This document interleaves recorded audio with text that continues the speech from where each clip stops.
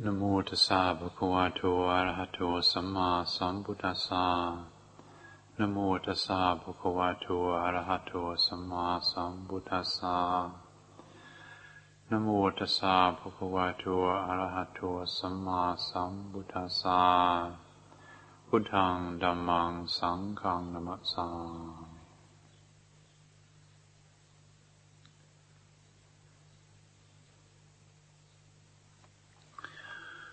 So, lovely to see you all this evening. This question says, in Ajahn Sumedho's book, The Way It Is, he talks about practicing the 4 Brahma Viharas: loving kindness, sympathetic joy, compassion and equanimity. I decided to learn more and read a sutta from Maurice Walsh's Thus Have I Heard. Here the Buddha said, practicing the Brahma Viharas leads to union with Brahma. Have you any knowledge about what union with Brahma is meant to mean?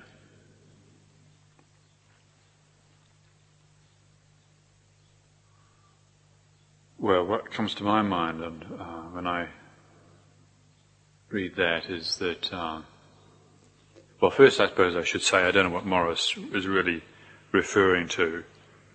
When he says that it leads to union with Brahma, I can't say I know what he's really talking about, but what does come to my mind is that the cultivation of what we call the 4 Brahma Viharas, or the divine abidings, loving kindness, sympathetic joy, compassion, equanimity, what we're doing when we exercise, when we cultivate these abidings, is establishing ourselves in a direct, unobstructed relationship with this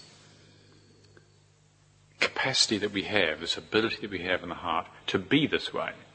Now, sometimes people will approach this like practicing loving kindness, it's like trying to become more loving.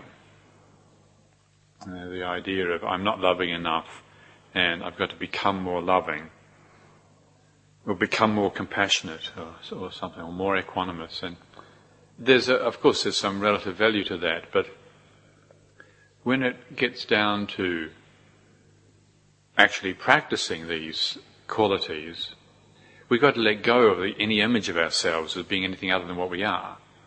Like practicing, cultivating compassion. What we're looking for is how to just be compassionate in the moment.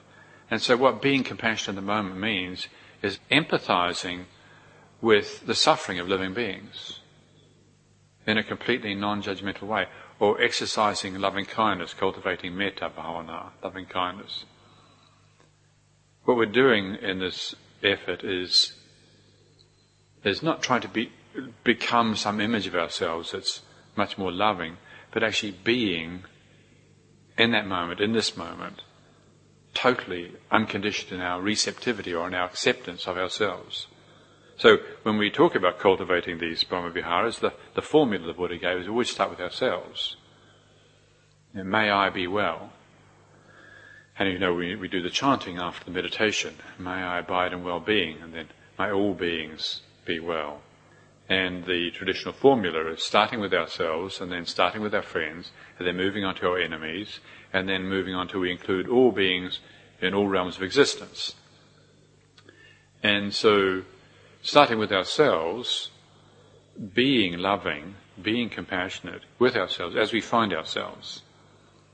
And so I understand that, well, it suggests to me that union with Brahma means reuniting with that within us that can be loving, that can be this way, that can be loving, can be compassionate, can be empathetic in our relationship with others' well-being, and can be equanimous. And this is terribly important, because if we don't exercise in this way, then even though this potential is there, this capacity is there for being this way, we can suffer under the deluded notions that somehow we're lacking. That I'm short on this. I've been shortchanged. I don't have enough love or enough compassion. I've got to go do something to get it. Whereas what we're encouraged to do, and if we understand this training appropriately, what we discover is that we can be this way. We have this power already. We have this power. We have the power to be loving. We have the power to be completely receptive of ourselves as we find ourselves. But it does mean that we have to let go of the idea of becoming a new improved idea of ourselves. So with loving kindness meditation, we start with just as I am, this way, right now, with all my weaknesses, all my limitations, all my failings, all my history, all my problems, all my worries and anxieties. I accept myself completely, fully, 100%, just like this. That's the practice. And as we exercise this, and the various ways of doing it, I'm sure you're familiar with, using visualizations and so on, if we do it in an embodied way, not just a mental exercise, but we do it here and now, embodied way, then we come across the ability that was always there, but unrecognized. And it's a tremendous realization when we find out that we can be compassionate. And maybe for a lot of people, myself included, when I started off the Buddhist path of practice and trying to practice loving kindness for myself, it didn't work. There's too much of me that I really didn't like at all. And no way I could just accept myself and say, may I be well, because I thought I was a pretty wretched character. I've been taught that way and I believed it. But what I did find I could do was practice compassion. May I be free from suffering. May all beings be free from suffering. Because I knew what suffering was. I'd forgotten what being loving was, but I knew what suffering was. And so, may I be free from suffering. I knew what it was like to suffer, and I could imagine my dear friends, people who I liked a lot, suffering. And when I imagined them suffering, then immediately the heart gave rise to this natural, beautiful, warm feeling of, may they be free from suffering. May my friends not suffer. And it's a wonderful and totally natural capacity that we all have. So even in the midst of suffering, like I remember a year or so ago in the middle of the winter, I got one of those terrible flus that come around, and one night I was just writhing in bed with horrendous headaches and fevers, and sure I was going to die any minute. I'm hopeless when I get sick. Total hypochondriac. This isn't flu, this is terminal. Well, somehow what I managed to do, I don't know what prompted it, but somehow I spread my thoughts out to think of all the other sick people on the planet. And somehow that released me out of this self-obsession, this knot of being caught up in poor me. And what came out was actually, well, there's a lot of people around a lot sicker than me, and that feeling of connectedness or empathy with others in the context of suffering is compassion. And so to discover that we have this ability, as with so many other things in the Buddhist training, that we can set out on the path of practice with great aspirations for liberation and freedom and enlightenment and so on. But as we proceed on this path, we have to make very sure that we're really well informed and aware about where our strength lies. Because we are going to come across difficulties. Yeah. If you take the metaphor, as I often like to do, of mountain climbing, you're going to, if it's a serious mountain and a serious climb, you're going to come across some tricky turns on that mountain, and you're going to be tested. The weather can change, the fog can come down, and you can lose your strength, lose the oxygen, whatever. You've got to know where to turn to get strength. And it's just the same in the spiritual life. There are going to be things come to us, whether it's emotional challenges or personal loss, grief that comes, sickness and old age and death, which comes to all of us. These challenging periods in our life, where we feel really tested, we need to prepare ourselves to know very well where our strengths lie. Where can we turn? Remember when my father was visiting me, my mother and father came to visit me from New Zealand, and I was really looking forward to it. They were staying with friends of mine in London, in Hampstead, and my father promptly had a brain hemorrhage. And great, that was very convenient, I must say. It took ages for them to get it together to come over here, and it's a big deal coming at that age all the way from New Zealand. And So it was a huge disappointment for my father, obviously, but also, even more so for my mother, and what to do. And so I went up to London and trying to help them out as best as I could, but pretty limited, getting around looking like this and not having any money. And so I'm fortunate that my good friends were able to offer them a very good accommodation, and the woman, the wife there, was a doctor, and it was still a very unpleasant and difficult circumstance. And where do I turn? What do I do? And I found trying to set meditation at the time really difficult. But I'd learned some chants, and I found being able to chant, for instance, the Dhammacakkappavattana Sutta, which is a very long chant, the Buddha's first discourse. Being able to chant this, sitting there, I was living in the garage at the time, and I'm feeling pretty sorry for myself, but finding strength in that. Somehow the chanting connected me with something, with my feeling of belonging to a sangha, to a community of monks and nuns. But that's just one example. And cultivating the Brahmaviharas is another way of preparing ourselves so that we know what our abilities are. Or also just being mindful of things like our ability to be generous, or to be patient, or to keep moral precepts.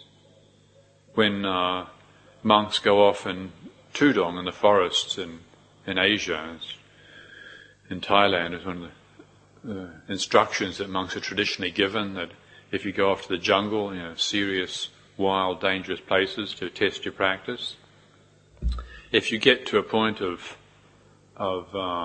where fear comes up and overwhelms you, you can't concentrate on your breath or your meditation object or whatever it is, and what you do is you stop and reflect on your commitment to integrity. And what good is that going to do to me? Thinking about how well I keep my precepts. Well, in theory, we may not be able to convince ourselves that it does much good for us. But in practice, the heart loves to reflect on such things. To just stop and reflect, oh right, I have the capacity to restrain myself. That I could have actually done that or said that, and I didn't. What we actually connect with is our own inner deep strength. And that shores us up.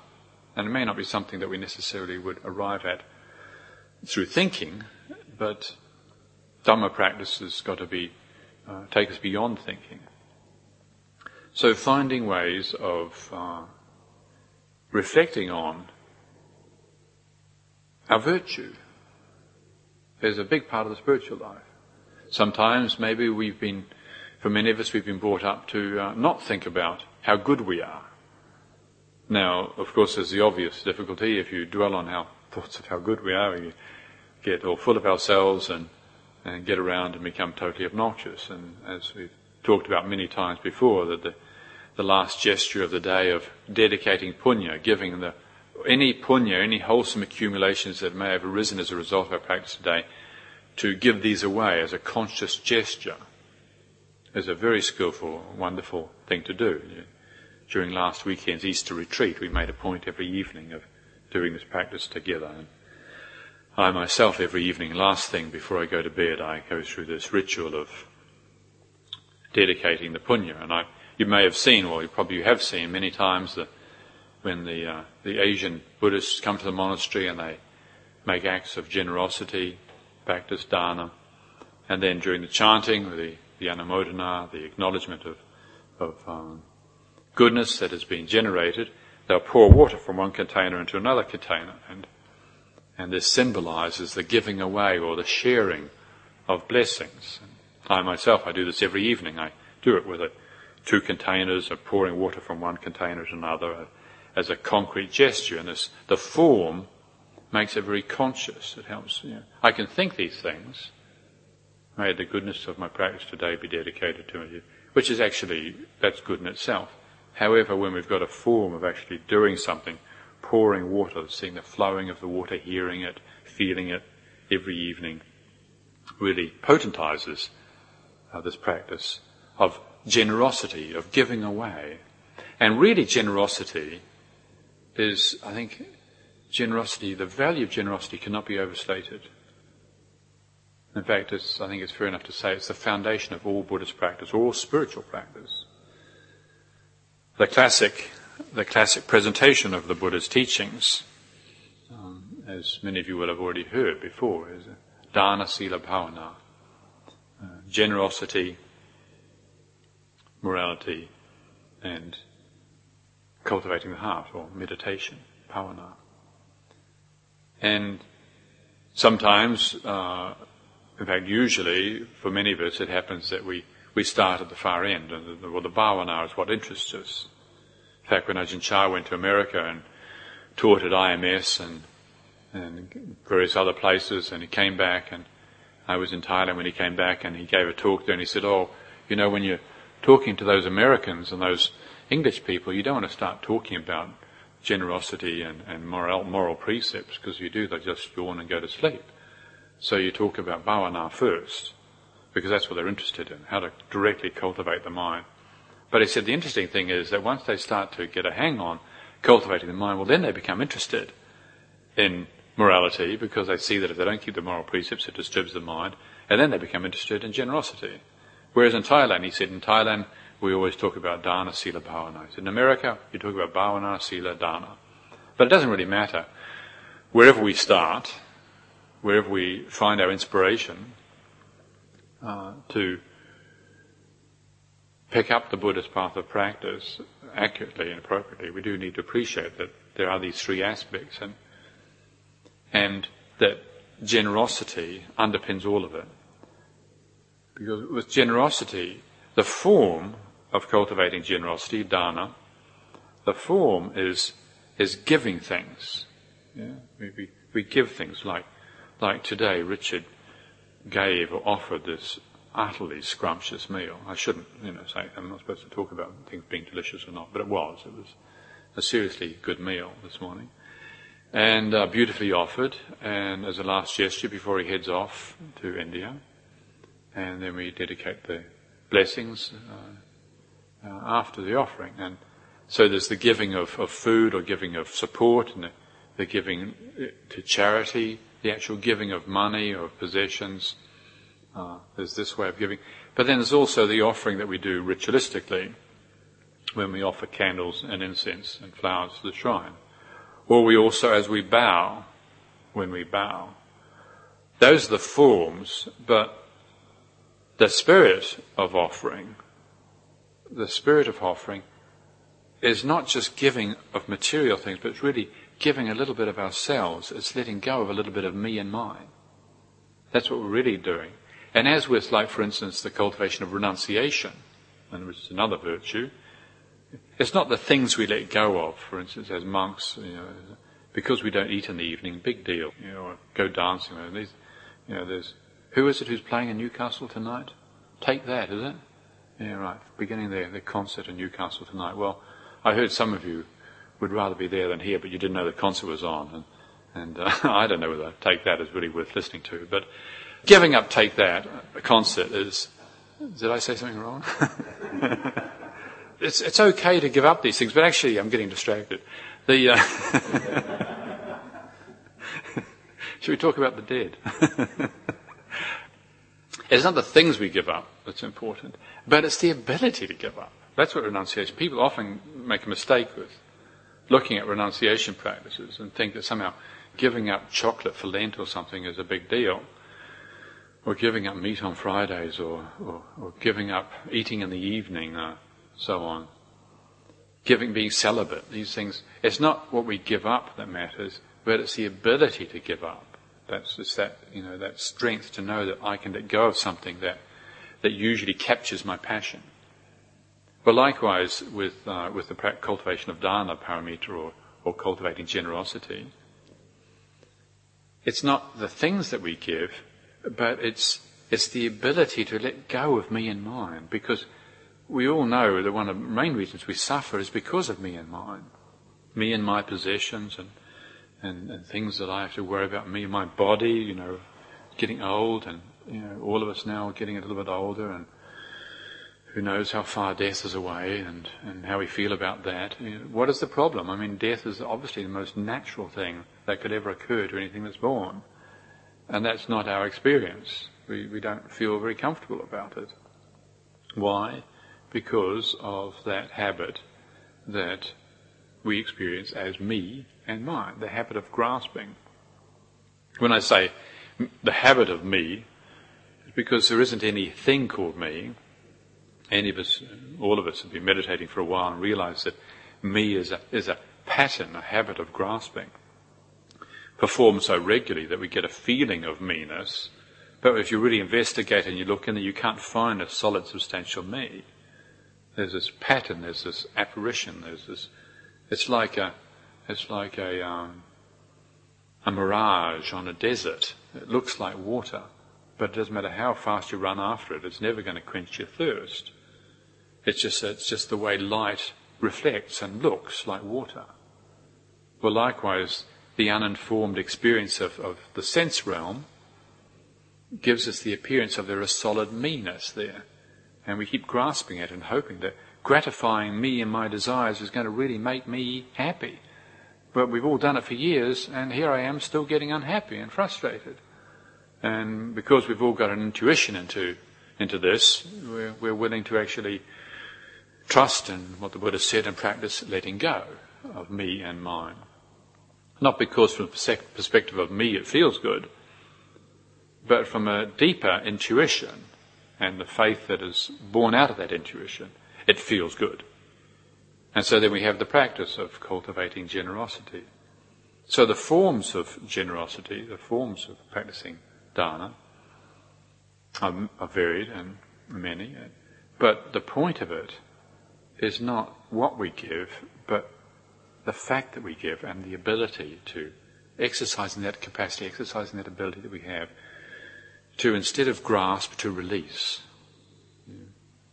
And we can do it in any situation we're in. And the more we do it, and then we reflect on it, we feel good. There's something the Buddha said, when you've done a good deed, happiness arises from reflecting on it. And this is a wholesome sort of happiness. Yeah. And it's good to reflect on it. Now, if the happiness arises and then we grasp the happiness and we become puffed up and overpleased with ourselves, well, that, of course, is spoiling the goodness. Yeah. That's like doing the washing and then dropping it on the ground. You do the washing and hang it out on the line, and then you just drop it on the ground and it will get dirty again. It's a pity, really. Yeah. But that doesn't mean to say we shouldn't do the washing. So likewise with cultivating virtue, for instance, cultivating goodness, of generosity. We do it, and we reflect on it, and we feel good, but then the feeling good we let go of also. And so whatever situation we're in, we can exercise this, we can cultivate this. In a married relationship, people start off feeling great about each other, and I dedicate my whole life to you, and they're sure that it's going to last forever. But any of you, or probably most of you have been married, realize that it doesn't last forever. There are a few little intermissions. There's moments of doubt arise, and what happened here? So, well, if we have a spiritual foundation in our lives, we don't just go for refuge to the feeling of disappointment and disillusionment and sue for divorce and find another partner, but rather we take that experience of disappointment and the sense of loss, of togetherness and harmony and concord and beauty. We take it and we restrain ourselves. We exercise patience until we can learn what we need to learn from it, which is basically, nearly always it's the case of one of us, if not both of us, are hanging on to mine, me and mine, what I want. Too much, too hard, too firmly. In a committed marriage relationship, there's got to be cooperation. There's got to be an ability to let go. And often it's the case that in a relationship where there's been pain as a result of some misunderstanding or some fracture in a relationship, that the way to heal it is by giving. Because giving is not what's given, again, but what it's symbolized. And when you receive a gift from somebody, if we receive it in a feeling way, if we really feel the gift that's been received, not just looking at what they give you. Sometimes this happens, and I know my own experience. I've offered something to someone and said, "Oh, I don't need that, thanks very much." Well, it wasn't actually what I was giving that was important. It was the gesture of giving that was the point. And so likewise with receiving, if we receive what somebody is offering, they're really offering themselves. And that's when the healing in the relationship can begin. To be mindful of that is very important in committed relationship. Likewise in community, monastic community. There's always an opportunity for giving.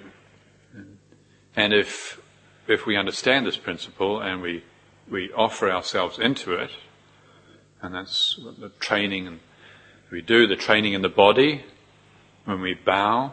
What are we doing when we bow? We don't believe that bronze image up there is going to do favours for us. But when we bow to it, we really surrender ourselves. We're offering ourselves to the way, to the truth, to reality, to this possibility of perfect wisdom and perfect compassion. We trust this is a possibility for human beings. And so we surrender ourselves to this.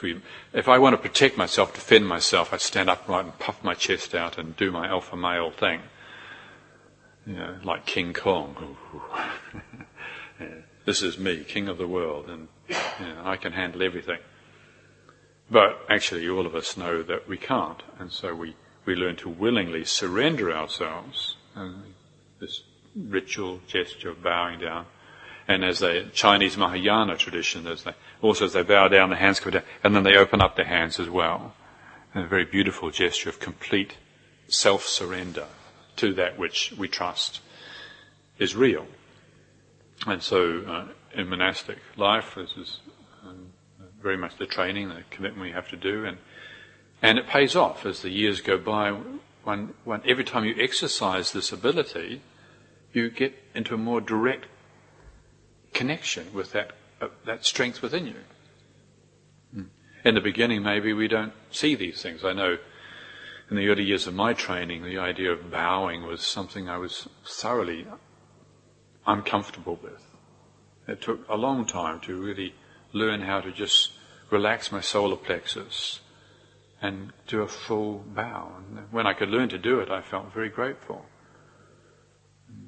In the early years also of building our monasteries in this country, when I first came over and was living at Chithurst, we used to work regularly, 12 hours a day, 6 days a week, sometimes even 7 days a week. And they were, what about my meditation? Me and my meditation, my progress on the path of enlightenment. And there were some people who complained about it. I know they were the unhappy ones. But for most people there, it was a wonderful time. It was a really wonderful time. Because you could forget about yourself. You just do what needed to be done. And that's the act of generosity. The situation is this. We've got this great big old mock Tudor mansion. It's riddled with dry rot. Terrible mess. We've got to work hard to repair it. Tremendous amount of work we had to do. And I used to stay in a room that was quite a bit smaller than the toilet over there by the library.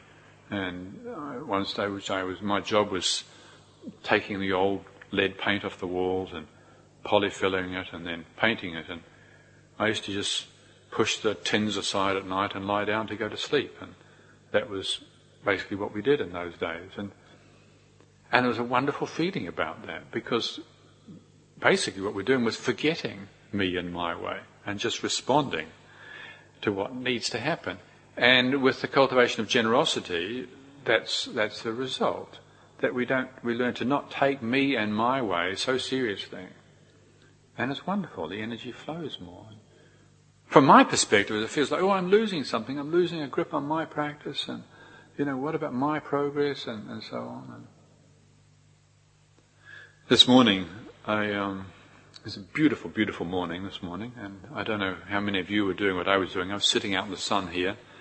We got the Forest Sangha newsletter through the post the other day, and I was reading that interview with Sisters Ananda Bodhi and Tita Meda. If you haven't read it, it's lovely, it's worth reading. And they went on a 2-month tudong last summer through Wales. Sister Tita Meda, got very well-established nun living in Chithurst these days, a Russian woman. She was a doctor and came over here, and she's been training now for quite a few years at Amaravati in Chithurst. And anyway, she was commenting in an interview, we didn't do very much meditation. Not as much as we do when we're in the monastery, because we were walking all day long. Walking with blisters and sometimes bare feet and sometimes not much food, sometimes too much food, and sleeping out in fields and getting covered with ticks and like they were doing. But she said the interesting thing was that after a few days or weeks of this practice, the mind settled into the most wonderful samadhi, the most wonderful tranquility and calm. And even when I got back to the monastery, she was saying, the calm stayed with me.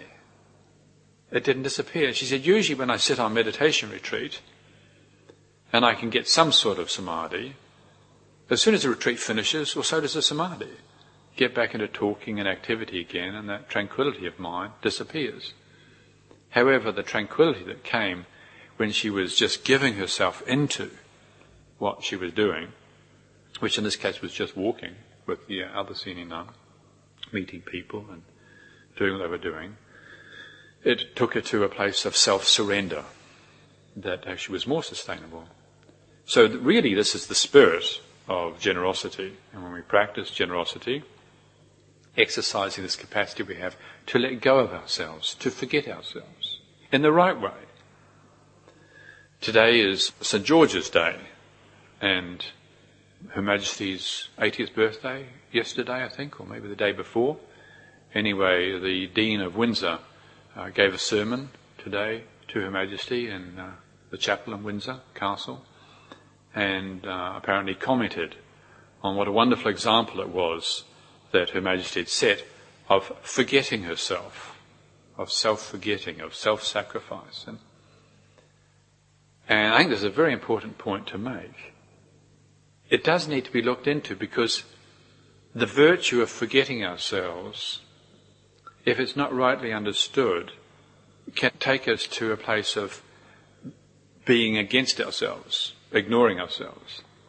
And so, as I started off by saying and talking about the cultivation of the 4 Brahma Viharas, we start our spiritual practice, we start the spiritual exercise by learning to love ourselves fully.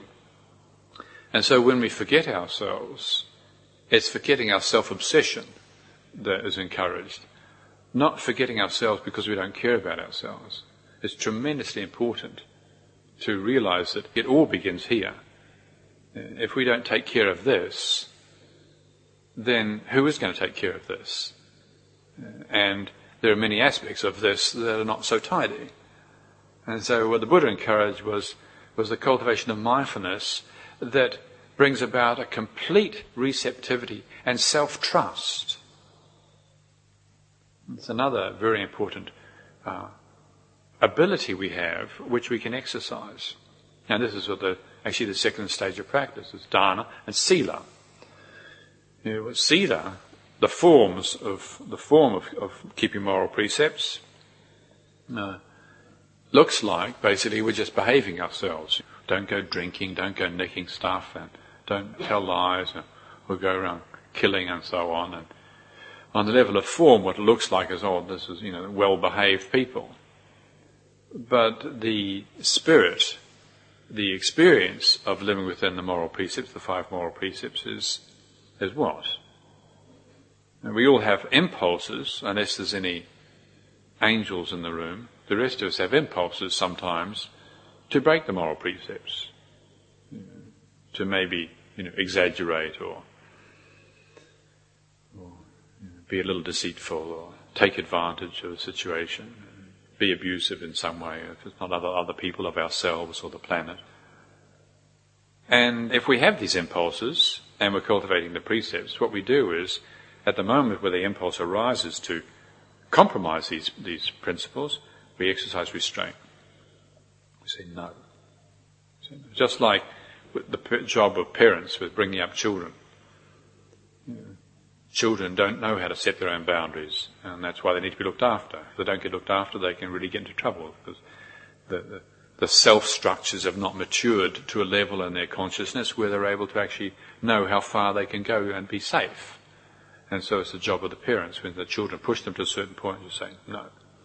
No, you cannot have a whole litre tub of Ben and Jerry's ice cream. And so even though the kid might want to just live on Ben and Jerry's ice cream, once they've had a little amount, you just say no. Or if he starts clobbering his sister with a heavy wooden toy, you just say no. It's natural for boys to want to clobber their sisters with heavy wooden toys, isn't it? I think it's natural. You know, testosterone does that to blokes. You know, you go around beating other people up and so on. But you've got to realise that this testosterone, it's dangerous stuff. It's got to be disciplined. It's not bad stuff. Some people think it is, but it's not. Actually, it's just part of being human, for men and women. But you've got to exercise discipline. So when the testosterone level starts to get a bit exuberant, you've got to exercise some discipline and restraint, say no. And so as parents do that with children, hopefully the children grow up knowing where limitations are.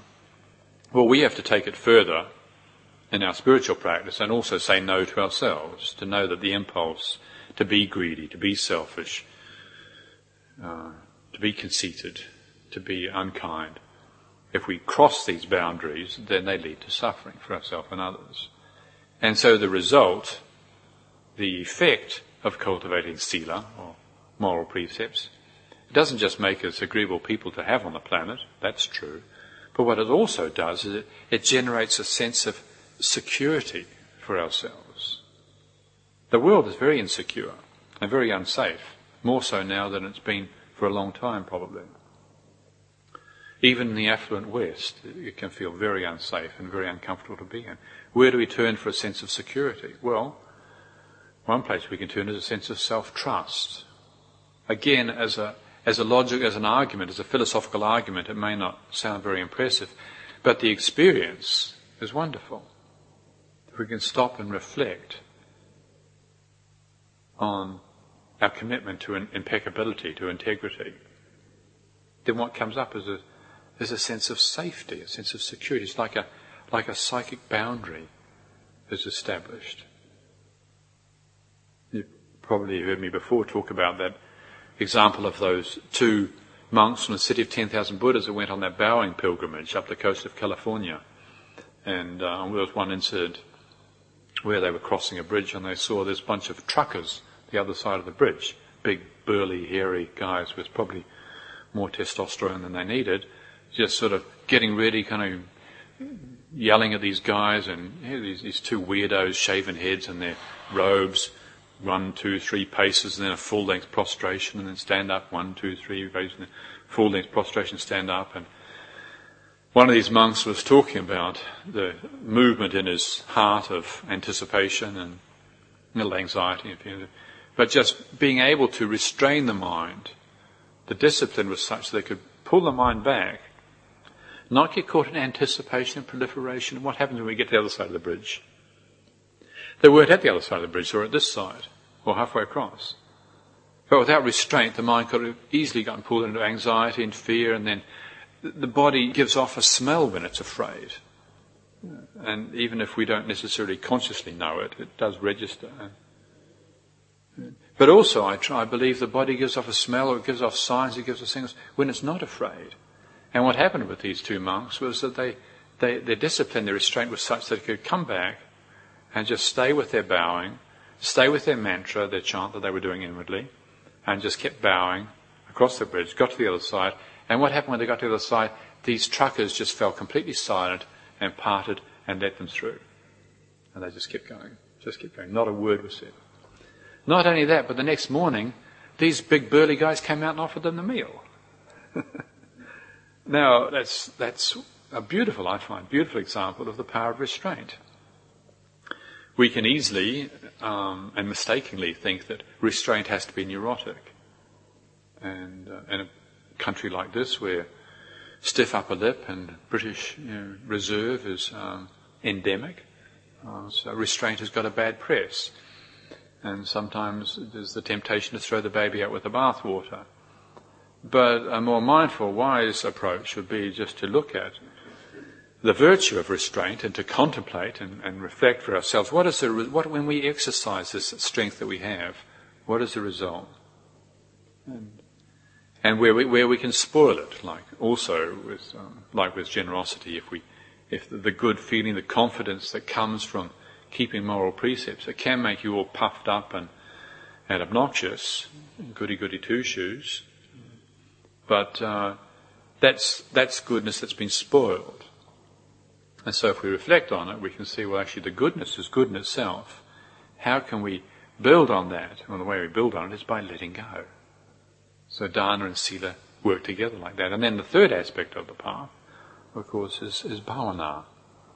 And you can't really say that one aspect is more important than the others. But I think we can say that bhavana is the essence of spiritual practice. The Buddha referred to it as the heartwood of the tree. When you've got the bark, and then you've got the sapwood, and then you've got the different layers until you get to the heartwood.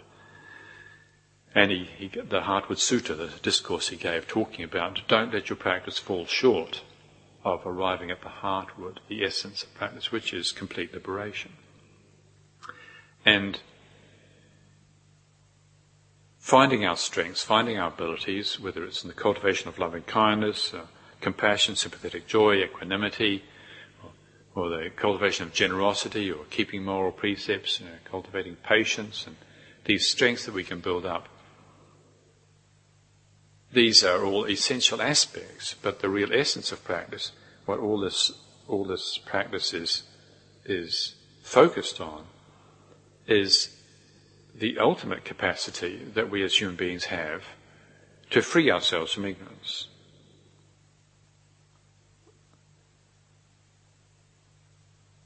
Now, the consequence of ignorance is something that we're all personally, intimately familiar with, and we can look out and see the environment and see what happens when there's a lack of awareness and the presence of ignorance.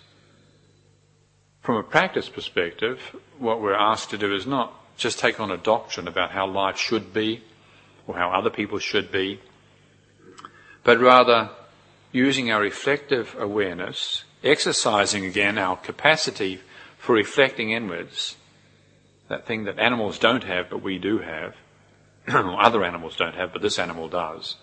We can use our reflective awareness to consider the consequence of our lack of awareness. What happens when I operate out of selfishness and a commitment to me and my way? There's resistance, there's pain, there's suffering. What happens if I operate out of awareness, free-flowing, unobstructed awareness, and responding to the situation as it's presenting itself in the moment? Well, to the degree that I can do that, then I feel good, I feel much better.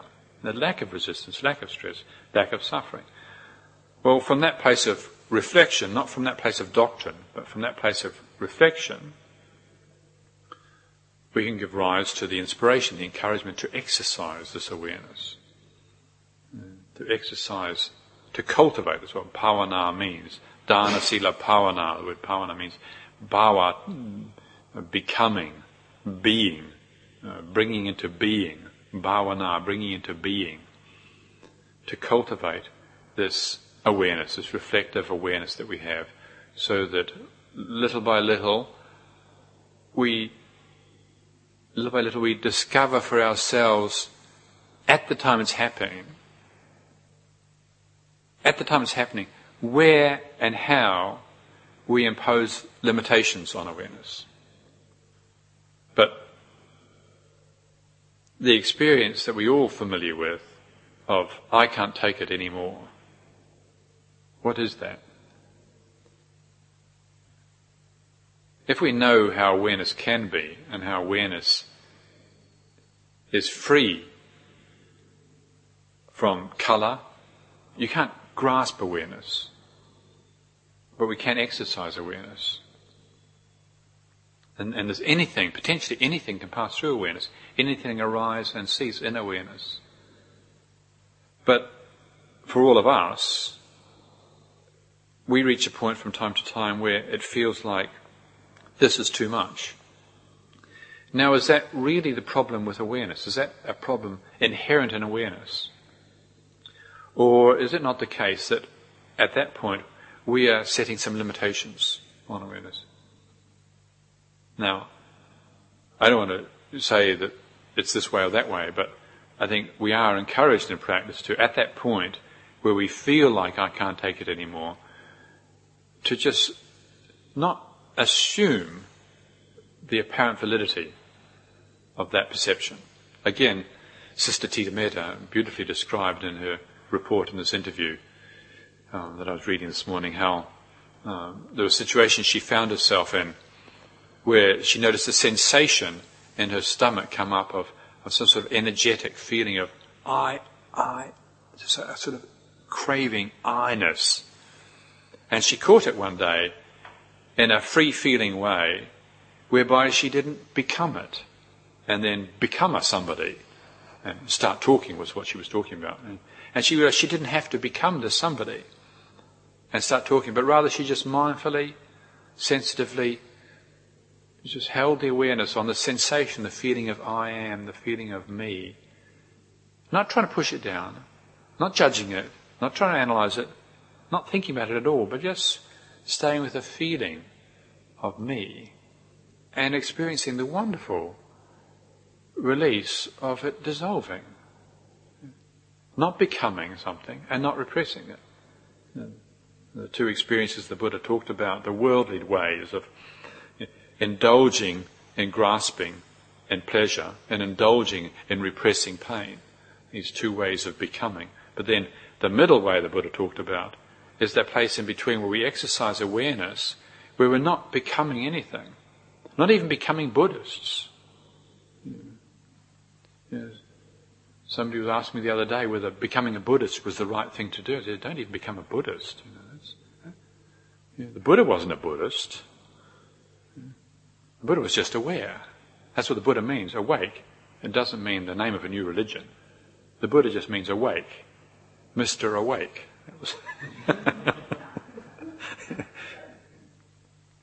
The Venerable Awareness, that was his name.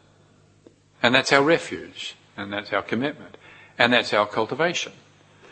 We can do it in everyday life, and it's recommended and encouraged that we do it in everyday life, being sensitive to the relationships we're in, to the situations we're in, inwardly and outwardly. But also, it's really wise and strongly encouraged that we don't just practice in daily life situations, but we also practice formal meditation. And that's why it's always such a delight when all of you come along here in an evening, or people come on retreat, or so also people come here just sometimes they turn up in the middle of the day. It's always lovely when I see a car parked out there and there's somebody just sitting here in the Dhamma hall. And I really wish more and more people in Newcastle would come out and do that.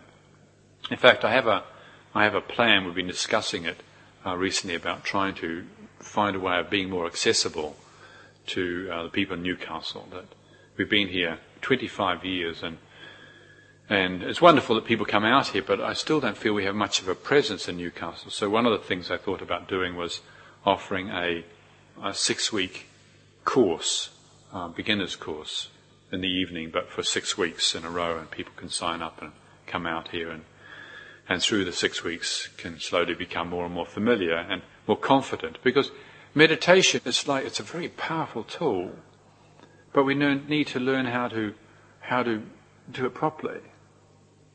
It's not just something that you can, all of you I'm sure are familiar with this, you can't just pick it up and suddenly get it right. It's like driving a car. If you're not taught properly, you can drive in very uncomfortable, energy extravagant ways. If you're taught properly, then you can drive like our driver Jim here, who, well, occasionally a little improper, going over the speed limit. But other than that, he's a great driver. Or like chopping wood.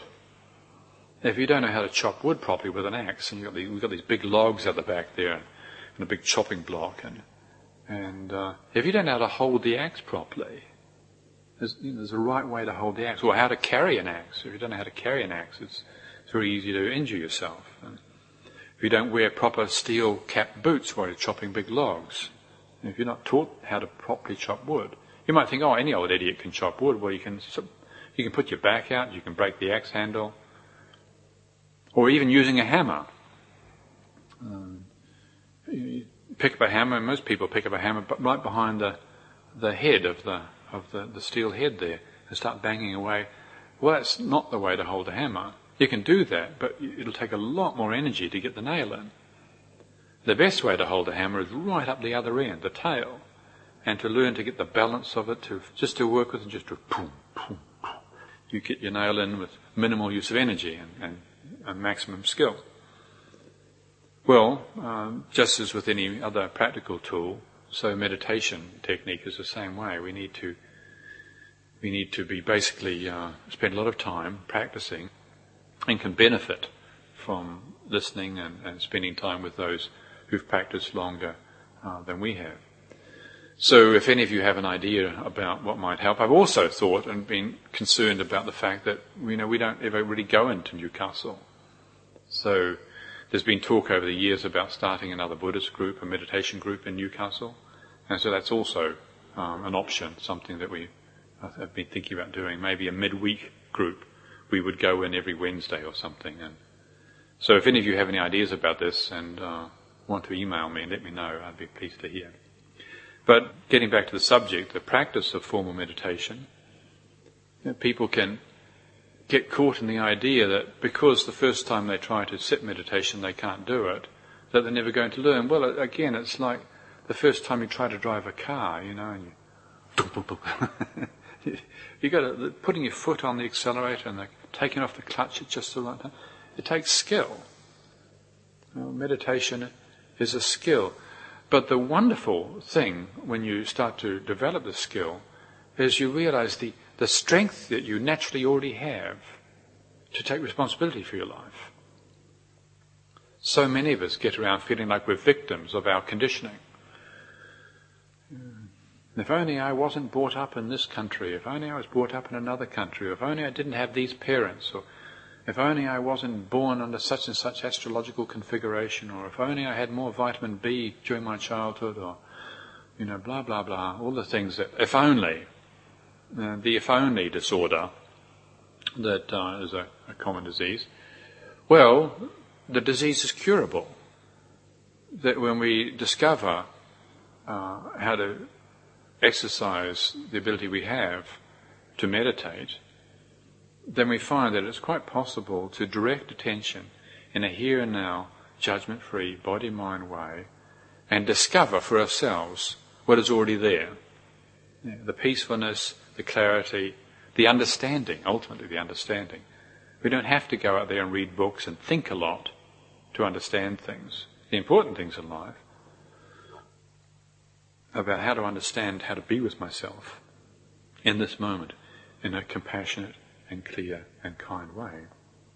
The ability to be with other people here and now in a compassionate, kind and clear way. That's worth understanding.